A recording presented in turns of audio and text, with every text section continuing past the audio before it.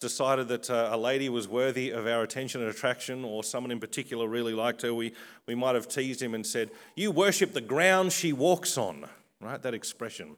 Well, there's a negative version of that if you're an ancient Israelite. If something really terrible happened, you curse the ground on which it happened to show how horrible it is. And that's what David does here. Mountains of Gilboa.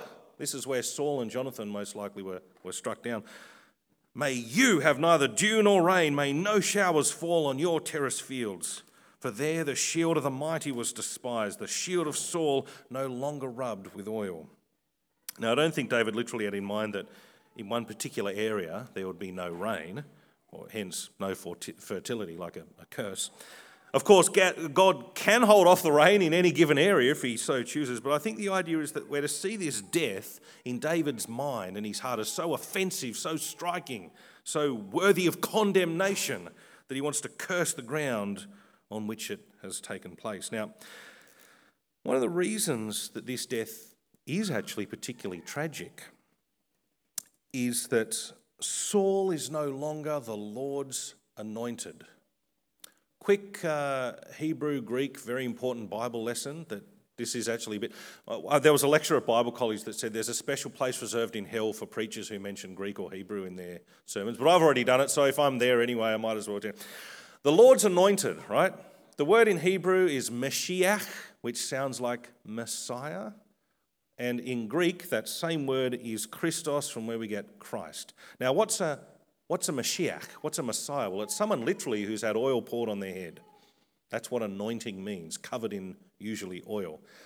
Why are we talking about people with oil poured on their head? Well, back in the day, that was kind of like the symbol to say, this person is set aside for an office that God has ordained, usually a king. As a matter of fact, our current queen, Queen Elizabeth, at her coronation, it's a while ago now, had some oil poured on her head. She was anointed. She was Mashiached in order to be queen. And so it is with Saul. And there's this cool play on words that takes place here. You see, it says David laments that Saul's shield is no longer rubbed with oil. But the word in the original is it's anointed, Mashiach, with oil. It's a little play on words to say he is no longer the Messiah. He is no longer the Lord's Christ. And so, given that God would ideally express his rule through his king, through his anointed, well, now that the anointed's dead, there's something fitting about associating that with a curse of God that David's now calling down on the land. Now, when I say Saul is anointed, Mashiach, Christ, I'm sure you all understand this, but bears just mentioning, he's a Christ, not the Christ. The scriptures later on speak of someone who's not just a descendant of David, a Mashiach, an anointed, but someone who's the descendant of David, the eternal ruler of God's eternal kingdom, which of course is Jesus, but I'm getting ahead of myself. After he curses the ground, then we have within David's lament some words of eulogy. Eulogy literally means to speak favourably or to praise someone or something. The eulogy David gives is not at all a balanced assessment of Saul. A eulogy isn't a balanced assessment of a person. It's praise for the good that was lost. And that's really important to remember, because if you know anything about Saul, there was a lot of stuff that was not praiseworthy about Saul. As a matter of fact, the reason he died is because God had removed him from being king of Israel. But here's how the eulogy goes as David gives voice to the good that now has been lost. Verse 22, from the blood of the slain, from the flesh of the mighty, the bow of Jonathan did not turn back, the sword of Saul did not return unsatisfied. Saul and Jonathan, in life they were loved and admired, and in death they were not parted. They were swifter than eagles, they were stronger than lions. Now, once you remember that in this time of God's history, the history of Israel, the job of the Lord's anointed in particular was to rid Israel of the threat of conquest by foreign enemies. Well, then you see that bravery and battle readiness, not going to shrink back from the blood and guts of war, that's a really positive thing. That's really praiseworthy. And therefore, it's a great tragedy to see the loss of those qualities in Saul and Jonathan's death. And so, verse 24, the command of the new king comes, have I put it there? Daughters of Israel, weep for Saul, who clothed you in scarlet and finery, who adorned your garments with ornaments of gold. How the mighty have fallen in battle. Now, of course, you and I know, as I said, there are many shortcomings for Saul and his kingship, and those shortcomings involved him taking rather than giving. That's what we're told all the way back in 1 Samuel 8. But yet again, a eulogy isn't supposed to be the balance assessment, but something that gives voice to the good that has now been lost. Saul did obviously provide at least some basic level of economic stability during his kingship, so that the daughters of Israel are adorned with the ornaments. Because he wasn't afraid to go into battle against the enemies of God's people. It's probably the reason that happened. And with that, we come to what, on first reading, you might rightly assume is the end of the lament, because it has that refrain, I'll put it back there, how the mighty have fallen.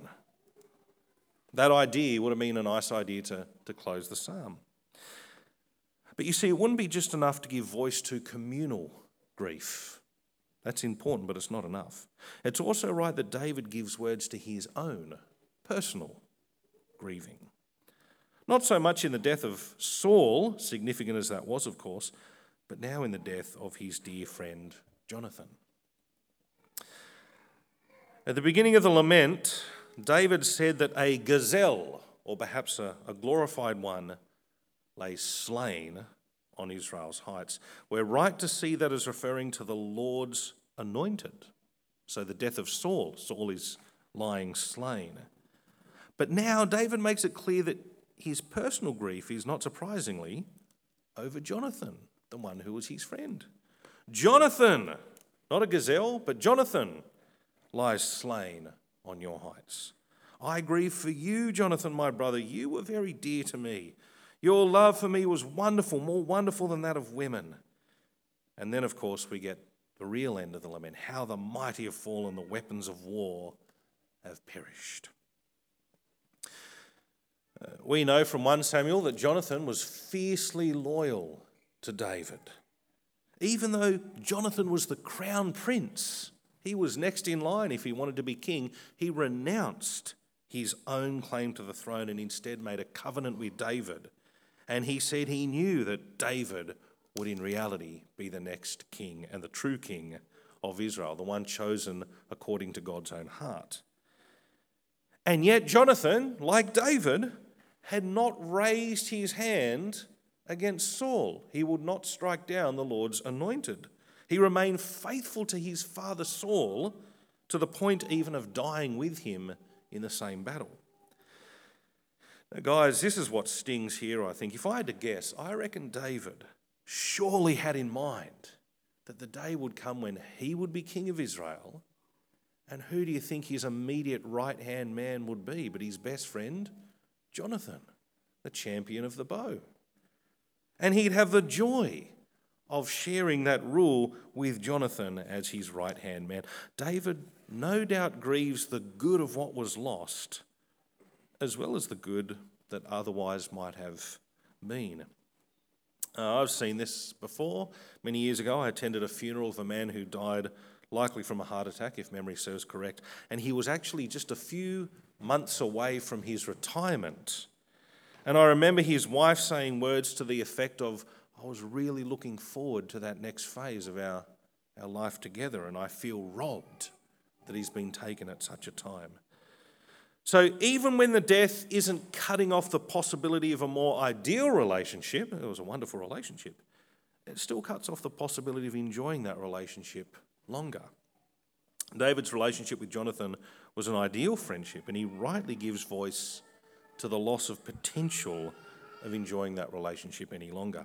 And therefore, friends, I've got to say, as an important aside that sadly does have to be mentioned, it is a dreadful thing that some people who have absorbed the current thinking of our rather debased culture try to make the argument that David's words here imply that he had a homosexual relationship with Jonathan. Like you'll find on the first web page that came up in my Google search, on this particular issue. It is clearly a stupid argument. For a start, the Levitical law points out that it's detestable for a man to have sexual relations with a man as he would a woman. So if David thought there was even a possibility that the whole of Judah, who he's giving this lament to, possibly even the whole of Israel, would read his words about Jonathan's love being, more wonderful than that of women, they would read that as implying homosexuality, there's no way he'd ever have written such words for public consumption. What David is obviously speaking about is this wonderful thing we were used to be allowed to have. It was called a friendship. And it's a really good thing, and it's a gift of God. And the thing that makes it stand out, probably and ironically, if I'm right, is the fact that there is no complicating sexual element between this man and his other male friend that there otherwise would be, and in David's case there definitely is, between him and a woman. And I've read things, would you believe, by same-sex attracted Christians, both male and female, and both within the last year, who said that one of the most wonderful and helpful things for them in their journey and in their struggle have been the friendships that they have had with people of the same sex, where they yet understand there's no sort of romantic element possible because, their friends are heterosexual or straight. David is telling anyone who would listen, just as we ought to tell anyone who will listen when it comes our time, about the loss of a wonderful blessing from God that we all know as friendship. I love women and I love female friends and I love men and male friends, and you probably rightly discern, as would be the same for you as for me, there are just certain words and behaviours that I will do and say when I'm with male-only friends that I just wouldn't do and say when I was with female-only friends, and vice versa if you're a female. It's one of the wonderful things. You remove that sort of complicating potential for romantic element, and there's something wonderful about it. David laments this loss with Jonathan.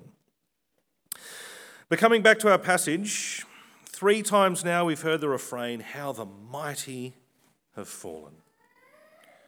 It's obvious that if David, the new Messiah, somehow had the power to reverse that reality that he rages against, that he most certainly would. In fact, we are right to have that as a strong thought when we read this lament, because if you've got an incredible memory, you remember all the way back in the opening of 1 Samuel, that God used a downtrodden and largely insignificant woman named Hannah to give a prophetic prayer that would determine much of the history of God's people that we read in these books. It's so like God to use the understated things. Remember Hannah? She couldn't get pregnant. She had Peninnah, was bagging around, and she had the baby Samuel. Does this ring any bells for anyone, by the way? 1 Samuel? Yeah. And in her praise of God, after the Lord opened her womb and she gave birth to Samuel, Hannah said, and this is the astounding thing, her prayer is prophetic, she said, "The bows of the warriors are broken." And how right she was regarding Jonathan, who was a skilled archer. But she also said, "But those who stumbled are armed with strength." We don't see that in David's lament. Where's that? 2 verses later, she said, "The Lord brings death." Well, obviously that's happened here, how the mighty have fallen. But she also said he makes alive, he brings down to the grave, and he raises up. Oh, you're going to see that in David's lament. And perhaps most importantly of all, she finished her prophetic prayer saying, He, God, will give strength to his king and exalt the horn being the symbol of power, of his anointed, literally of his Messiah, Mashiach. Jonathan loved David and laid down his own crown in order to honour him. If only David, as the Lord's anointed, had the power to effect God's rule where he not only brings down but also raises up. If only David had the power to raise up Jonathan from the grave so that he really then could rule at David's right side after David has been anointed the king of all Israel. But David was not only a Messiah, he was also a prophet.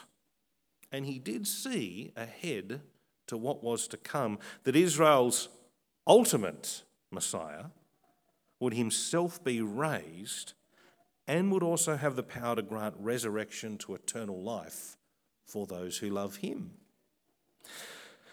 Jesus laments the reality of death even more than his predecessor, King David. And now that Jesus' kingdom has been inaugurated, it's only a matter of time before those who love him, even those who have fallen asleep in death, will be raised bodily with him to everlasting life. God's king, both David and of course much more Jesus, especially laments the death of those who love him, and he will one day reverse the reality of death for them. It might be today. Could be in 1,000 years, I don't know, but he will. The reason a Christian funeral is always just so much more satisfying than a non-Christian funeral is because despite the real grieving that God wants us to experience and gives words to, he doesn't like it, but it's important. Despite the real grieving, we know and love the Lord, and we know that the relationship of the deceased who knows and loves the Lord is not over. All that was good about them is not ultimately lost. As a matter of fact, all that was good about them is actually what remains and we'll get to enjoy for all eternity. When I preached this at the night congregation last Sunday, I added a point here saying, even worse than the funeral of those who don't have any hope, those who aren't united to the Lord, is for the young ones. You've got to remember I'm speaking to young men and women here, is those who will bury a spouse where they themselves know the Lord but their spouse does not. Remember to keep impressing upon your young ones the idea of dating and marrying non-Christians. It's not biblical. Marrying a non-Christian when you have the choice is also sinful. You might want to talk to me about that afterwards. Feel free to do so. But keep impressing that on our younger marriageable people. By way of implication, in the case of King David, those who loved the king, like Jonathan, are those he deeply laments over their loss. In the case of Jesus, who's not just a Messiah, of course, but the Messiah, the Christ, whose horn has been exalted, those who love him will be raised up to rule with him for eternity. And love for Jesus, by the way, isn't just to think highly of Jesus or feel positive about him. That's not love for Jesus. It's to do what Jonathan did. Give up your own claim to the throne. Lay down your crown. Give up self-rule and to joyfully accept his rule over your life. He is king over your life. Jesus says, those who love me will obey my commands. Paul says, those who endure will also reign with him, 2 Timothy 2. For anyone here, by the way, I don't know everyone here, if you're not yet a follower of Jesus, by definition, you're sort of still holding on to your own rule, your own crown, if you like. What possible good reason do you have for not giving it up and turning to Jesus? Stop, turn, follow Jesus. What good reason do you have for not doing that? You can turn to him in repentance and faith right now. And you can look forward to an eternity with the people of the Lord and, more importantly, the Lord himself. Finally, we who are in Christ, we're not spared from the stings of death in the here and now. But of course, we are spared from the ultimate sting of death, which of course the Bible will tell us is sin.